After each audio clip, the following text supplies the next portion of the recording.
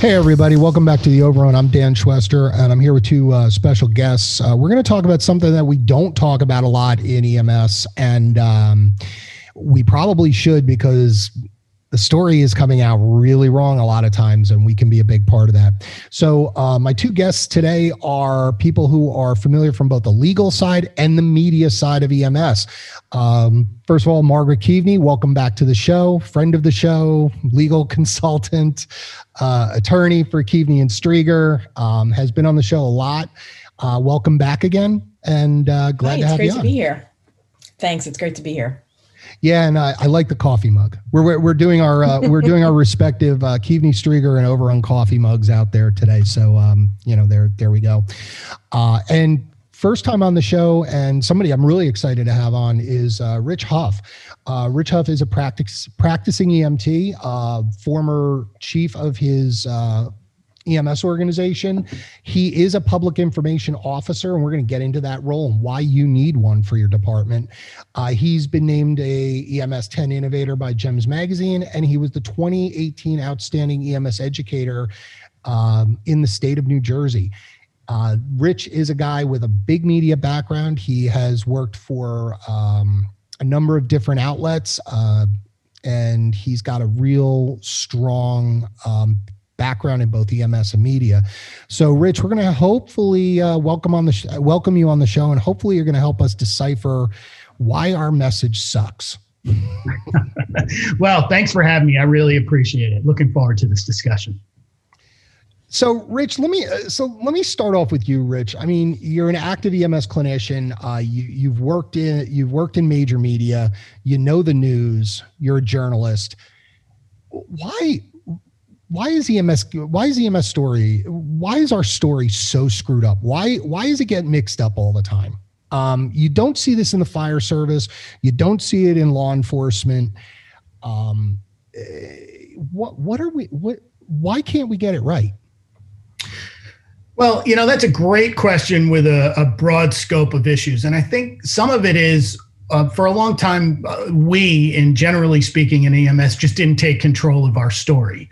So we have that issue there, that we were more focused on making sure we had splints and bandages rather than making sure we had somebody to put our story out or actually be that person. So there's that. So on a grassroots level, it was about a matter of getting your story out before the big one happened. And some of the other stuff too, and I know we'll talk about this later, is in sort of the fear of the legal aspect, like what can I say, what can I not say? So people end up not saying anything at all in some cases. And I think that sort of hamstrung it. And, comparing it to the others, we do our best work with the doors closed. And whereas a fire and fire trucks, they're big, they're visual. A fire has flames. It makes great pictures and great video. And I'm not discounting the impact on humans in that aspect. But in terms of a media standpoint, it's got all of the elements you want. And then there's the people story that goes with it. Police, some of that activity actually happens outside of a car too. So people tend to see that happening. So there's that aspect. And then there's also our connection to the community. Most folks don't have any interaction with their EMS squad unless they're sick or something bad is happening. So there are a number of reasons and a number of ways that we can get our message out better. Some agencies are doing it really well. Some bigger agencies do it very well. But a lot of local, smaller agencies have nothing, and it doesn't help in that sense. Yeah, I can say that, I work for I've worked for a few fairly large agencies, and I really was kind of stunned. Nobody knew who we were. I mean, and in my perspective, it was like, oh, that's kind of cool, because nobody kind of knows what special forces do in the Army either, or Navy SEALs, but they've got a better PR presence. They've got a better media presence. It used to be, the quiet professional thing was kind of cool for a while, but we're passed over. It's the ambulance driver thing instead of EMTs and paramedics, which is not a heavy lift on my part, or what I think. I don't think I think they don't understand the mission. And, I know that we're in a soundbite era where, it's a 24-hour news cycle and everything's got to be 30 seconds to a minute. to catch people's attention. On the other hand, I think that it's possible. Like, and thinking about some of the recent, nightmares, going back to, just a few weeks ago, I hate, we're still in this pandemic, and there was a large agency, a large fire department based EMS agency. It was a pioneering agency. And there was a news story out there that they are going to stop transporting cardiac arrests where they haven't gotten ROSC in the field. And there was a huge uproar. Like this was a media story. They jumped on this, and major outlets got it. And the perception of this was that this is a new thing and we're abandoning people to die in the streets. Meanwhile, it's the standard of care. Exactly, Margaret. That's what I'm trying to say. And everybody else is kind of scratching their head going, wait a minute, we've been doing this for 15 years. I mean, dead is dead. We're going to resuscitate you, but if the resuscitation fails, we're going to pronounce you and we're going to move on because that's the right thing to do. Rich, how do these stories get, I guess my question to you as a media professional and a journalist, like, how do you get this one wrong? Well, there's a number of things that you can address in the general aspect here. One, and this has happened in a couple cities where they've made this decision. So, they put out a memo to their team, and that becomes fair game. And at that point, that becomes sort of the official statement. We have to think about everything we do from a written perspective, internal emails, messages to people and everybody, as how will this look if the media gets a hold of it? Like, how will this look if it ends up in the media's hands, and how will you respond to it? And I think you have to think about those things when you put out those kinds of directives. Because as Margaret pointed out, this is the standard of care. However, everything's amplified at a time where the pandemic is raging. And any of these kinds of stories, this story fits into that. Oh my God, the hospitals are backed up. EMTs are waiting in ambulances for hours to drop patients off, and so on. So it's easy to just take that, for a reporter to take that information because it's authorized and make a story out of it. It then becomes the agency on how that's, if they get the call to do that. And that's part of the challenge too, right? In this 24/7 era, a lot of times there's no friction that can get in the way, or editors or somebody to ask a question about, wait, is this a real story? Have we asked the questions here? So that's how those things sort of escalate at the height of a pandemic. Part of the challenge there too is that, and we can talk more about media relations as we go forward, but sometimes having a good relationship with the media beforehand can stop one of those things, or at least walk somebody through it so they understand this has been the case. When you put out a directive to an organization there, though, it feels as if it's a new standard now people are operating under. And that's where the challenges come in. Reporters get this information and go with it because that's what the organization said, sometimes without any off the record or background or clarification information on what that really means. So, Rich, would you say that your agency's PIO, their cell phone number should be in the phone of any of the local reporters who cover that beat? Correct. I believe so. You have to have that relationship in hand before you need it.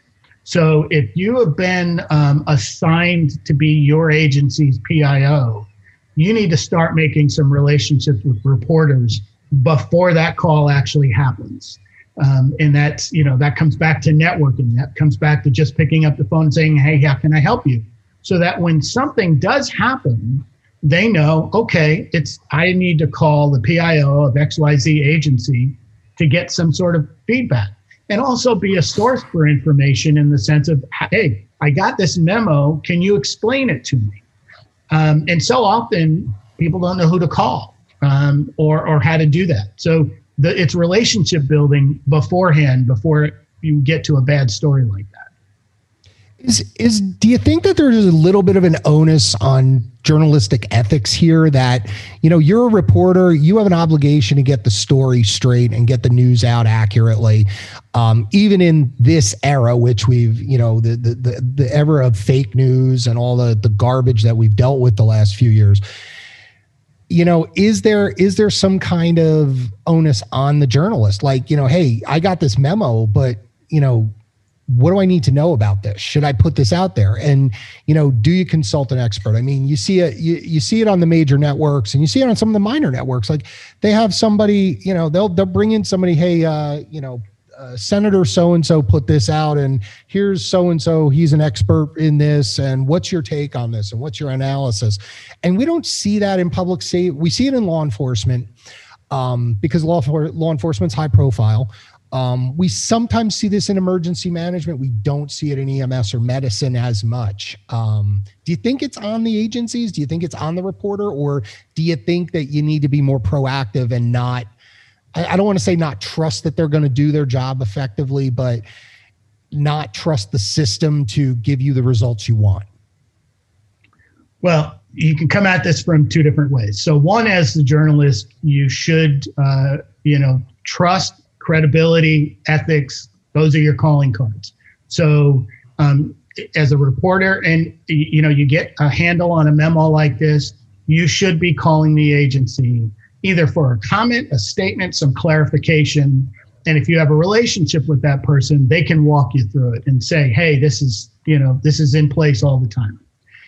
From an agency standpoint, you should have, before you put a memo out like that, something that may end up in the press, you should be prepared and your folks should be prepared for whatever questions may follow, so that you get the call from a reporter who says, hey, I just got this memo and I see this new policy. We're going to let folks stay in the field.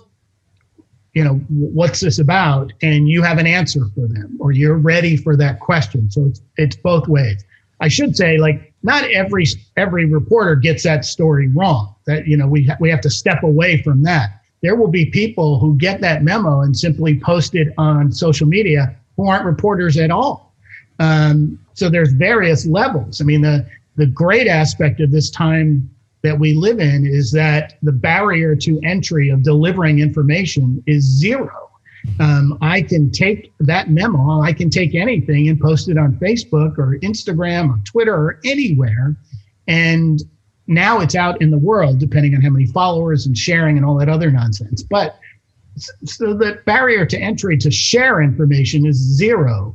It's the credibility aspect that goes with that. So yeah, I mean, depending on the story and how it comes about, the reporters should and largely do make a call to those agencies to see what the answers are. So it's being proactive. You want to it's about controlling your message. It's about letting your agencies or the people that report on you or the people that share your information, making sure that they have the right information and you can guide that. And that's where we're getting to the role of this public information officer, which we're going to talk about coming up. One of the other big things that we talk about in EMS is patient privacy, and it's an important goal. It's something we should be doing. I think the old days of the news, the newspaper articles that are up in all the old stations and the headquarters where, I saw them from like the 60s where there's somebody still trapped in the car and they got a picture of him and it's like Joe Smith of so-and-so was, injured in this accident. I'm glad we've moved past that.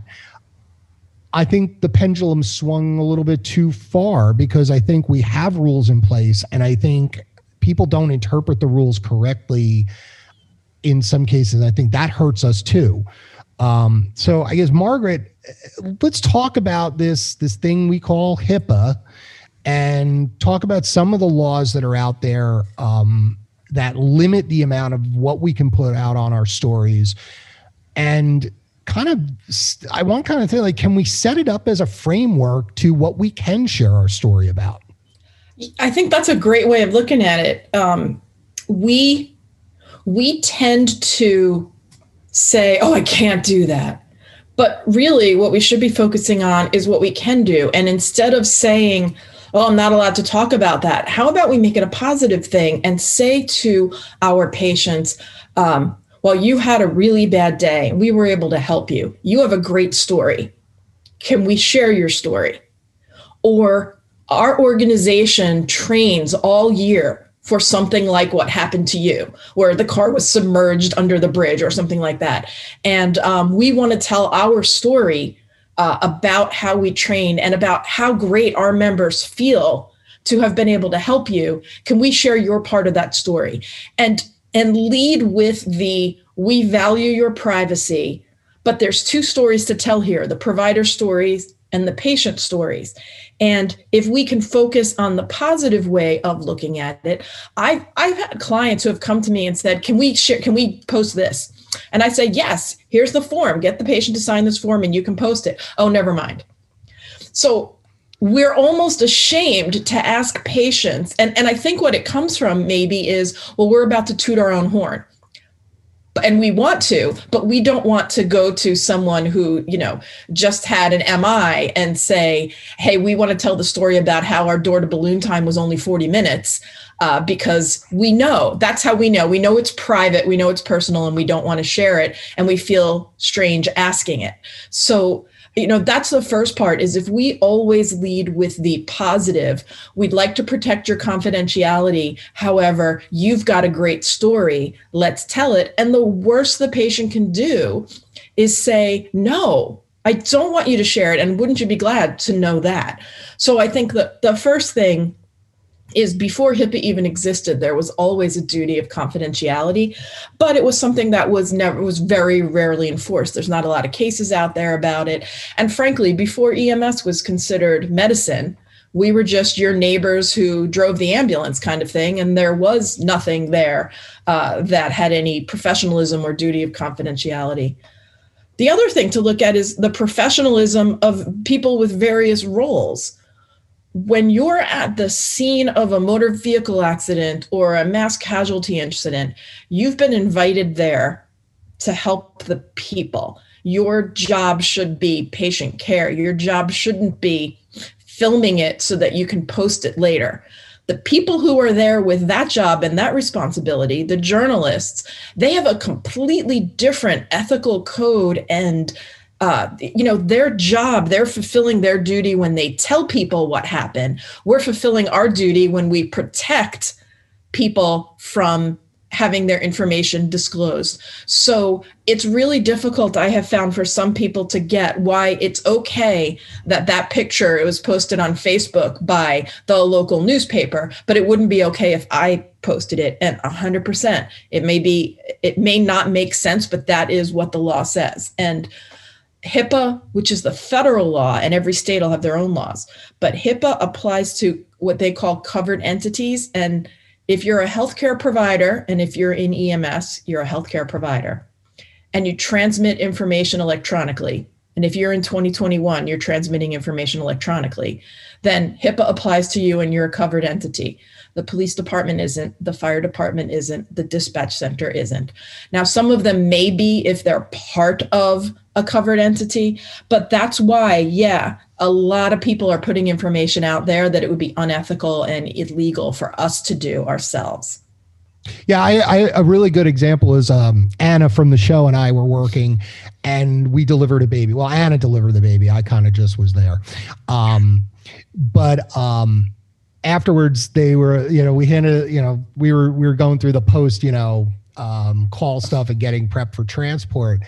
And little did we know that the police department that was on the scene with us had already put it on Facebook. So after the call, I'm, sitting there in the truck and scrolling through, and I went, so I'm like, calling my supervisor, like, I didn't do this. We didn't know this was happening. And it's because it's a different level. We're covered. We have an obligation to privacy. They have an ethical thing, but their level is different than ours. And people don't understand that. And I think that's a problem that we have with HIPAA, is that we don't educate about it. Well, any EMS person who has gone to transport a patient from one healthcare facility to another and has been told that I'm not allowed to tell you this patient's diagnosis and I'm not allowed to let you look at the chart because of HIPAA, understands how HIPAA is misinterpreted. Oh, absolutely. And it's still a thing. And how long is HIPAA? HIPAA's been here for more than 20 years, right? Mm-hmm. I would say what, 90, I want to say 95. I think we're coming up on an anniversary this year or next year. Okay. The actual regulations didn't go into effect until like 2003. I mean, okay. But yeah, it's been a while. And the other thing is I think we've got two kinds of listeners. We've got listeners who are in positions of leadership in their organization, and we have people who are primarily clinicians. And you have different roles in this, but I would say if you are a clinician and you are not part of the individuals in your organization that make the rules, you still have the ability to read the policies, see what the practices are, and bring up things if you think something is too strict or not strict enough or not being enforced, because ultimately it's us personally who have an obligation to our patients. And just because you aren't the one who, illegally shared the information, doesn't mean you can't go and say, I think we need to, have more education. I feel like everybody should know as much about HIPAA as I do, because you're supposed to have policies, you're supposed to have forms, and you're supposed to have annual training. And after 20 years, yeah, you would think that anybody who's been in healthcare for a little bit of time would know HIPAA backwards and forwards, and we don't. We're still fighting that battle. I mean, it's crazy. But there are exceptions to HIPAA, right, Margaret? So take us through some of the exceptions, and these may be opportunities for us to tell our story better, right? Yeah. So you have to look at it as if you're sharing information in order to do the job that you're supposed to be doing. Then the sharing of the information, the minimum necessary information to do that job, is not a violation of HIPAA.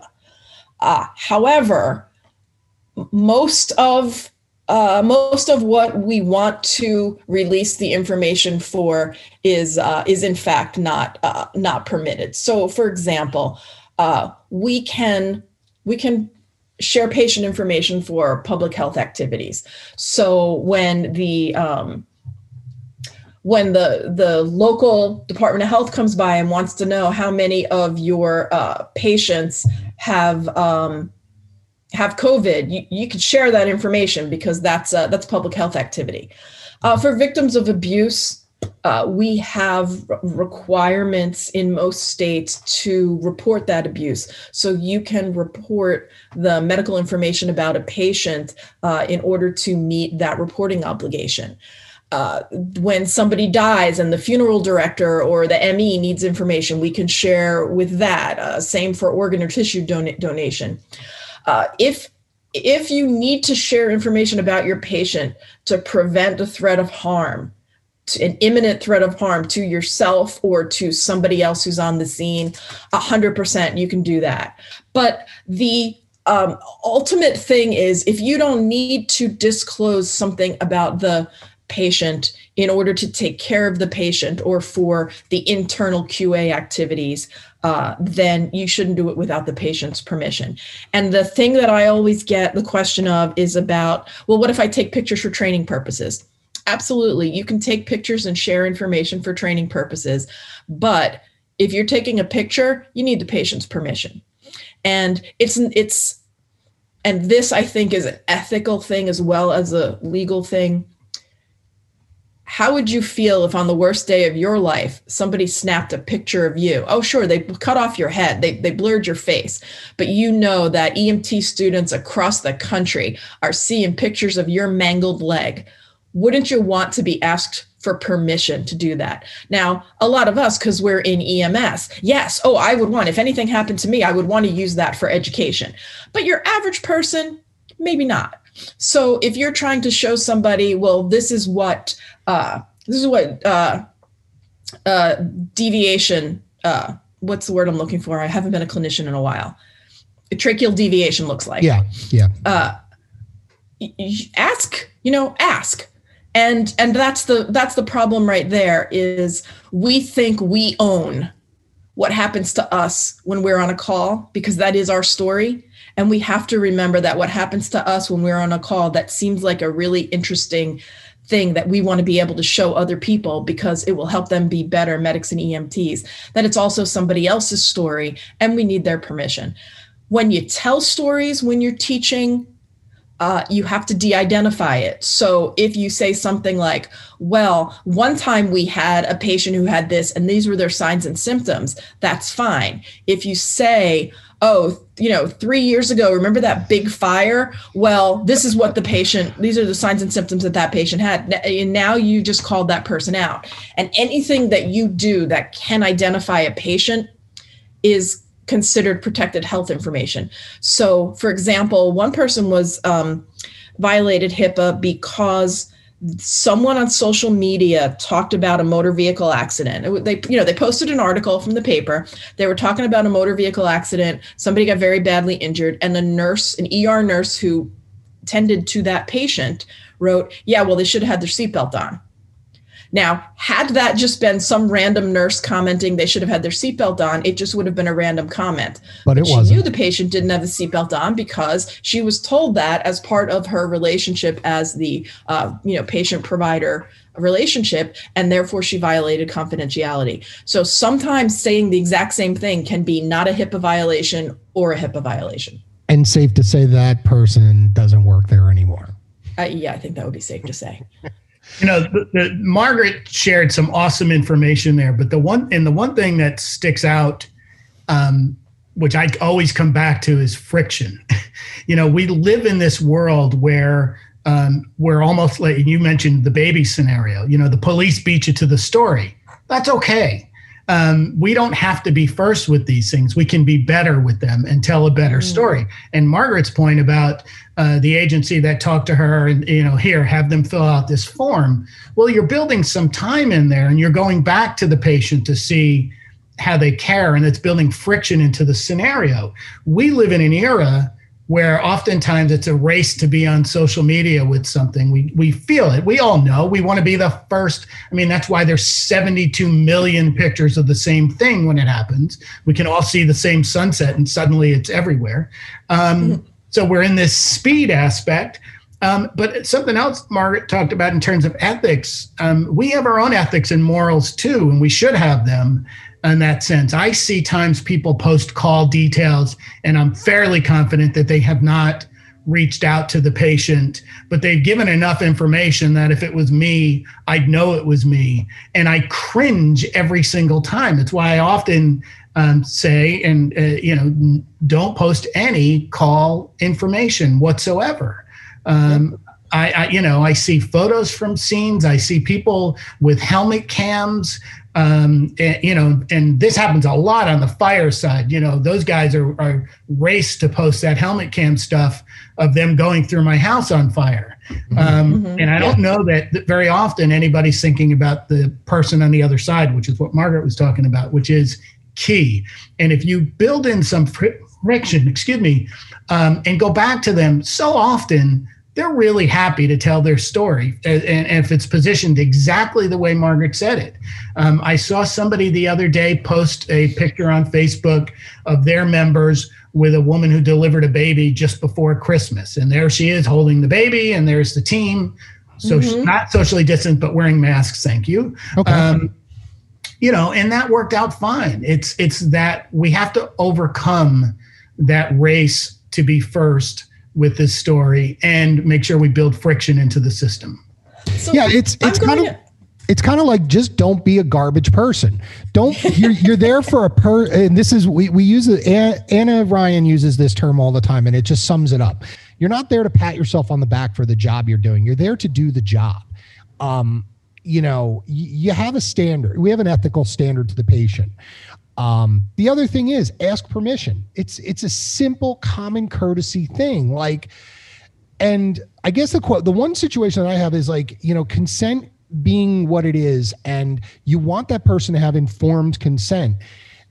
Do either of you think it's ethical in a situation where you have a patient who's sick to say, hey, is it okay if I take a picture of you right now? Because this is a really awesome injury and we're going to get good training value out of it. I'm kind of like, not really. Exactly. Yeah. Like if it makes you kind of cringy, like you shouldn't do it. I think you always have to go with your gut. I come back to the simple morals aspect here. If you're asking that question to yourself, that means you shouldn't ask it. I may be naive in that approach, but you can 100% of the time find a similar photo online somewhere you can use that maybe has approval or something.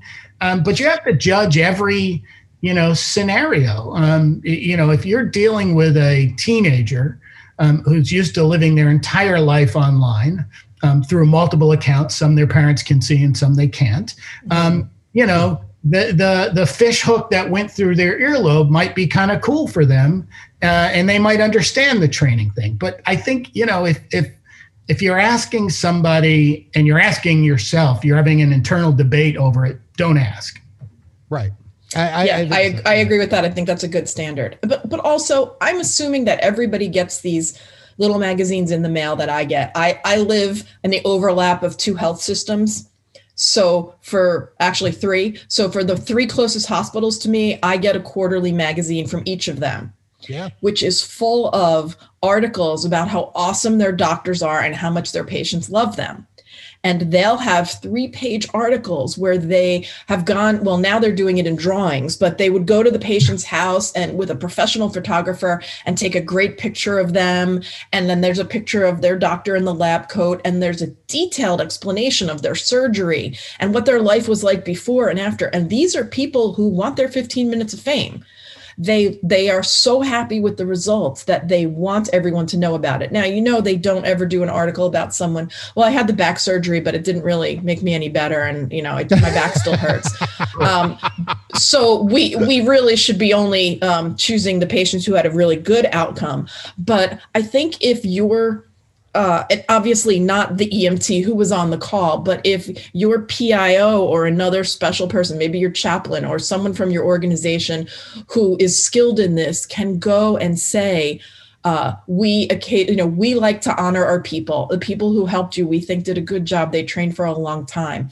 Would you like to come down to the building and have snacks while we present them with a plaque? Would you like to be interviewed for an article about this? You know what? They can say no. Yep, absolutely. And I was actually in one of those things. Long time ago, Jersey Shore Medical Center, I was a patient and they came back to me and they said, hey, we'd love to tell your story. Can you do that? I'm like, sure, no big deal. So let's talk about setting this up because I think this is the path forward for us to do this. And this is where we can share this information legally, safely, and ethically and not get us in a jam. And I think we can all agree that having the rookie on your squad or the guy who's the life member to just pop something off and throw it to social media is absolutely, no matter what the wrong way to do it, it's going to get you in trouble one way or the other. Don't do it. So as 2 experts, I think you can agree with that, right? Oh, you're talking my language, policies. Yeah. So let's talk about this role of a public information officer. Let's talk about getting a policy together for this. Why do you need, Rich, why is it so important to have this? And why don't more agencies have a PIO? You're a PIO. What are you doing for your organization to make sure that your story's getting out there ethically, safely, and within the rules? So I think there's a couple things, and we can debate policies over and over. I feel like one, you need a PIO or a PIO team involved so that you have a funnel for those stories. So that's somebody's job to look for those good stories, to handle those interactions, and to be ready if something else comes out where you have to respond to it. So I think you need somebody dedicated to that job. And then that trickles down to every member knows that person is the person for the job. So I think you create a funnel for that system for somebody to look for stories. And not every story has to involve what goes on in the back of that ambulance. Things your members do. There's a million stories that we can tell about our agencies, new tools, that sort of stuff. And then I think that has to be baked into the agency Yes, a policy helps, and Margaret can explain the legal aspect, which I couldn't go near. But I think it has to be baked into the morals and the ethics. I mean, we see so many folks lose their jobs because of an errant tweet or because they posted something. Yeah. And, what's that old Ben Franklin statement? It takes 10 good deeds to override one bad act. I'm messing it up there, but, people remember the bad stuff. We all see the story about the provider who is stealing or something. And, we don't remember the good CPR save story where the guy came back to the building and shook our hands.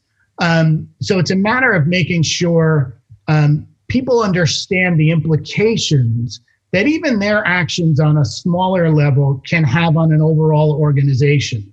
So I think that helps in that sense. But a good PIO is going to, build relationships with local media so that the local media is aware. And the local media, there are fewer reporters every single day, right? There was a story that came out recently where it was like 16,000 people in the media business lost their job last year.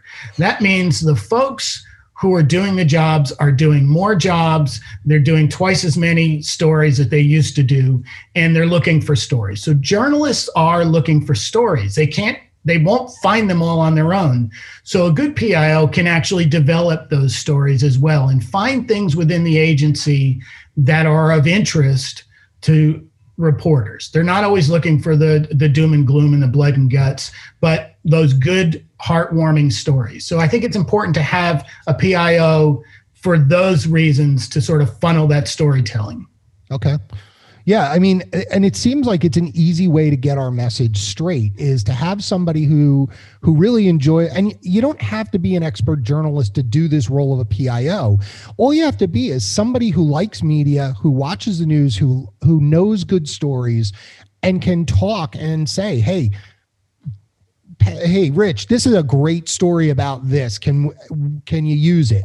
Hey, we just did this the other day, or we're just training on this new piece of equipment. Let me tell you why this is good.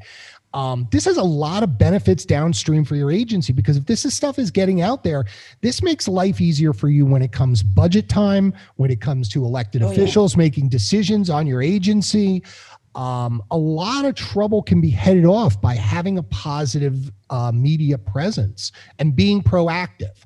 Well, as I mentioned earlier, in terms of the barriers to entry, there are none. So you can own your own platforms, get your messages out, and it's a great equalizer in the sense of a small agency with a really active media profile can seem far bigger than it ever will be. And it can build some of those stuff. And another aspect to think about too is good media means also helps with morale and team building. And also when it comes time for funding or grants or any of those things, I've seen grant applications that look, they want to see your website. They want to see some of your media exposure. They want to see that they're going to gain from that. So there's a number of benefits that go just between what today's call was. And you can build a good media presence around all of those things without actually ever discussing a call. Yeah. I think another benefit to this is if you've got that good relationship with the media and you're doing these things in your agency, when you have the screw up, and one of my old sergeants used to say, 1 screw up negates 10 attaboys. It was a little more blunt, but you get the idea. We are explicit, but I just didn't feel like F-bombing today. When you have that problem, or when you have a screw up or something, one of your member gets caught doing something they shouldn't be doing, it's a real good tool for crisis management, because you already have that swell of good things out there. And you can offset it by saying, we had a mistake. We're humans. We made mistakes, but we fixed this problem. And here's how we're going to do this going forward. That sounds a heck of a lot better than somebody teeing off on you in the media because, and we just had a recent thing up in our state where somebody was caught violating people's privacy by filming them, recording them in the bathrooms or the showers, or I don't know. And that agency got destroyed in the media. And because they don't have a presence, that's all I'm going to ever remember about that organization. Right. Meanwhile, it's not like that organization had a policy to do that. They didn't know what was happening. Right. But if you've got a good media system, you can let that scenario die down, however you're going to play that one out with your responses. But, can you then flood the market with some other stories? I mean, flood's not the right term there, but, do you have some other good stories that you can pull out of your pocket to offset that?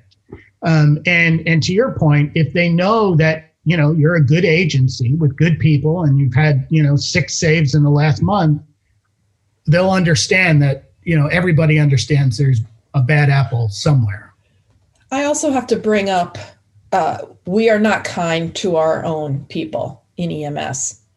No, that's true. I have to say that most of the coverage that I saw of that was somebody posting a rather neutral, individual specific article, which just mentioned where this person worked.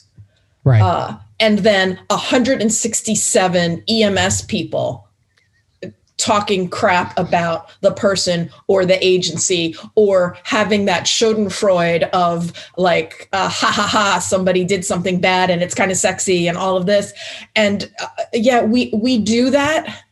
And I think that's a totally different part. That's not necessarily what a public information officer is going to do, but it is something that's important to know if your agency is going to create or invest in this role, is that it's not just the general public, it's also the industry, and we are not kind to each other. And that is the person who can break that, who can tip that so that we go back. I don't even know if we can go back, but that we support each other and cheer each other up. That would be great. Margaret, do you think your individual agency having a social media policy and educating your staff about this, like, this is not what we do here. This is what the expectations are. And if you don't do this, you're going to be in a world of trouble.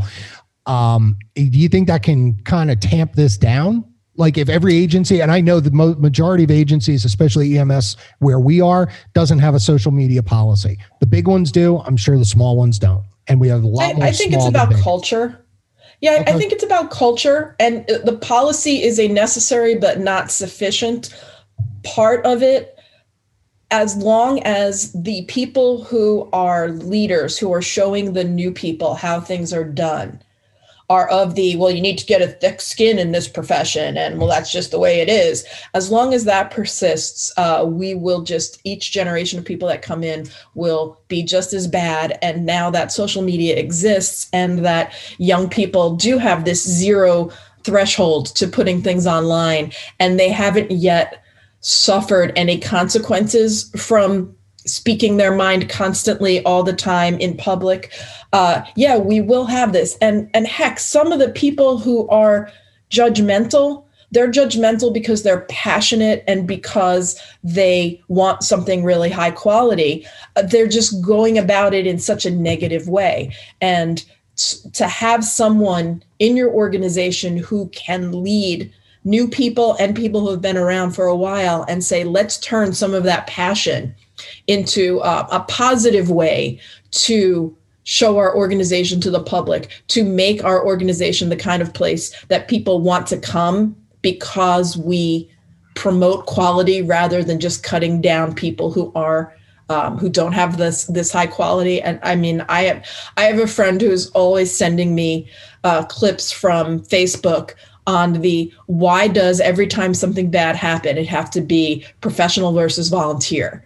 And why does, and this is in New Jersey, where there is a heightened tension between the two kinds of service, where just because you're not getting paid and this isn't your career doesn't mean that you're not professional. But there are so many people who have a problem with that. And all of those people, so no matter where you are in the world, if you think somebody isn't doing a good job, the answer there is, how can I make it so that people in this position will have the same competence as someone like me who's so competent and professional, rather than, oh, we just need to discount those people in our industry who don't get paid or don't do it full time. Yeah, I was going to mention that because you see that on social media, certainly on Facebook, and I am on a volunteer organization. The minute you post anything about a volunteer organization, that conversation immediately devolves into the volunteers versus career, and goes exactly down that path. And that's a great point. And like, we always have to think in terms of, and this is, it comes to the culture, is like, what are you adding by posting? What are you adding to the discussion about posting, that 50th time that you're going to post the argument against volunteers versus something that improves those things? And that's where it's that friction. Social media has no friction, and we feel like the world needs our opinion right then. And, when I teach social media programs, I'm always like, build some friction into that. Have a buddy system. Show that tweet to somebody else before you post it to see what they think. But you then get into perhaps the legal aspect of this and policy aspect of it is those folks would then turn around and say, well, I'm posting as John Doe from my home. I'm not on the squad at that point. You're adorable. A regular person, and it just gets nasty from there. Yeah. It's social media is, let's be honest, it's fun. I'm on it. I love the meme pages. We all have a good laugh, but realize that it can devolve into a cesspool at any moment. And this stuff is tracked. There's always a tweet for everything, and there's always something.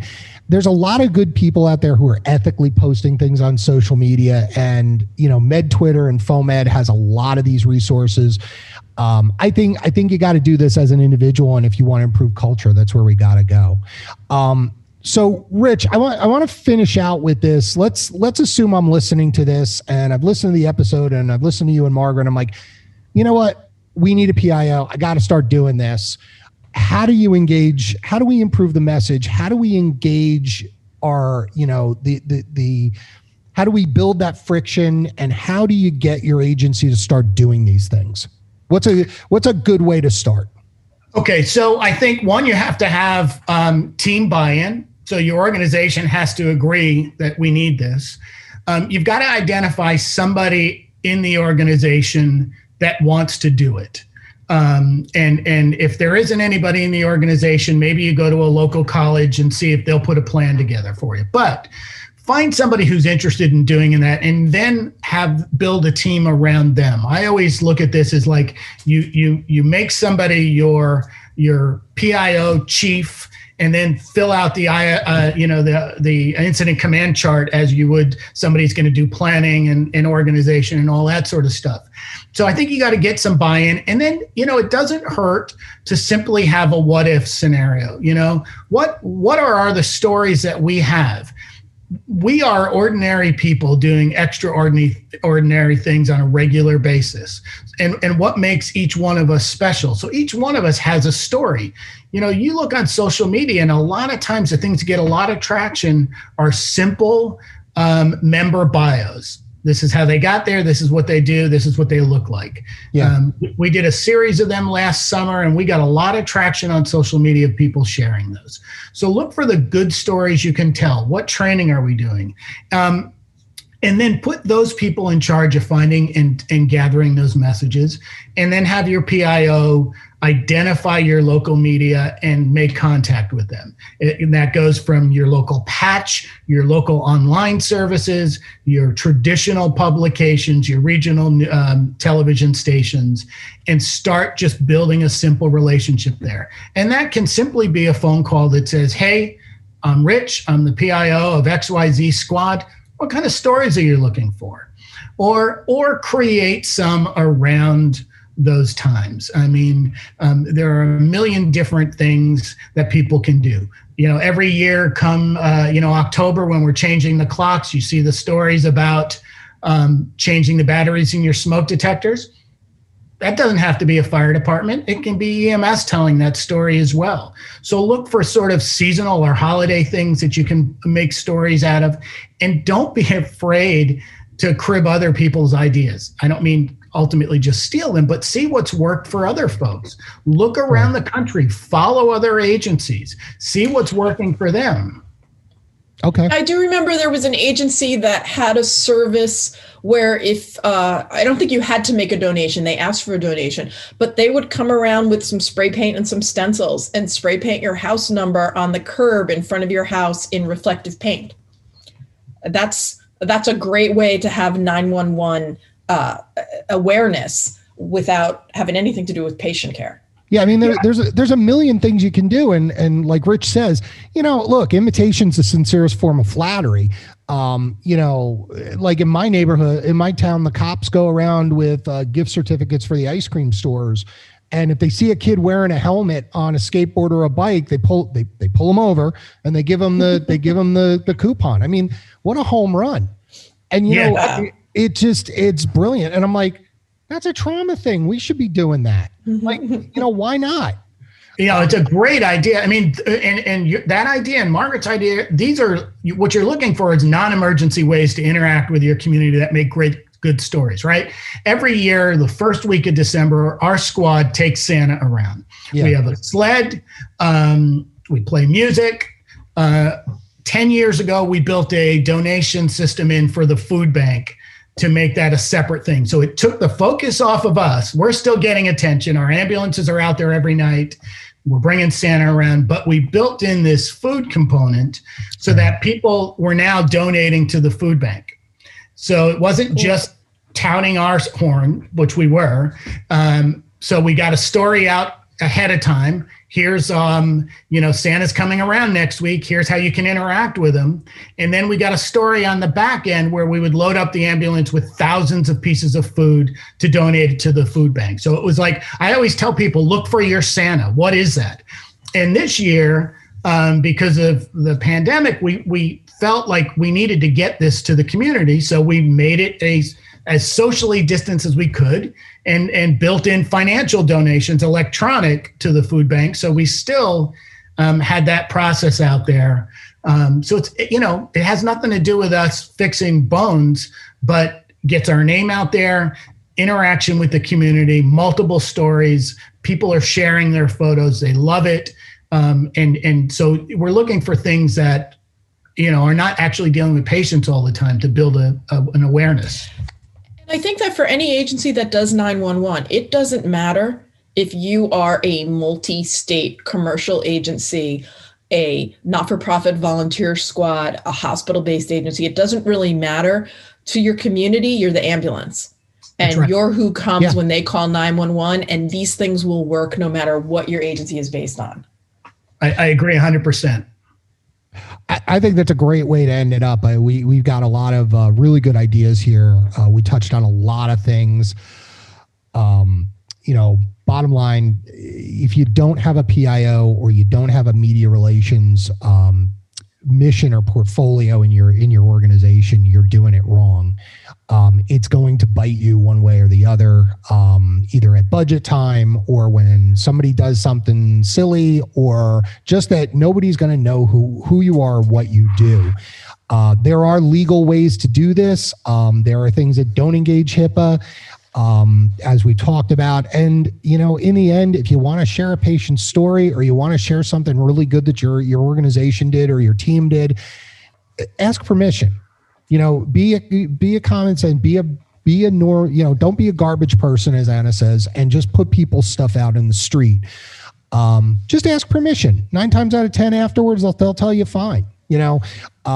It's good stuff. And this is stuff you should have. And if your organization doesn't have it, there are tons of resources out there to do it.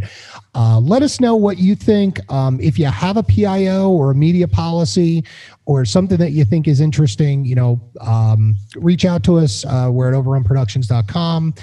We're on Twitter at overrunems. Please no HIPAA violating pictures or anything like that.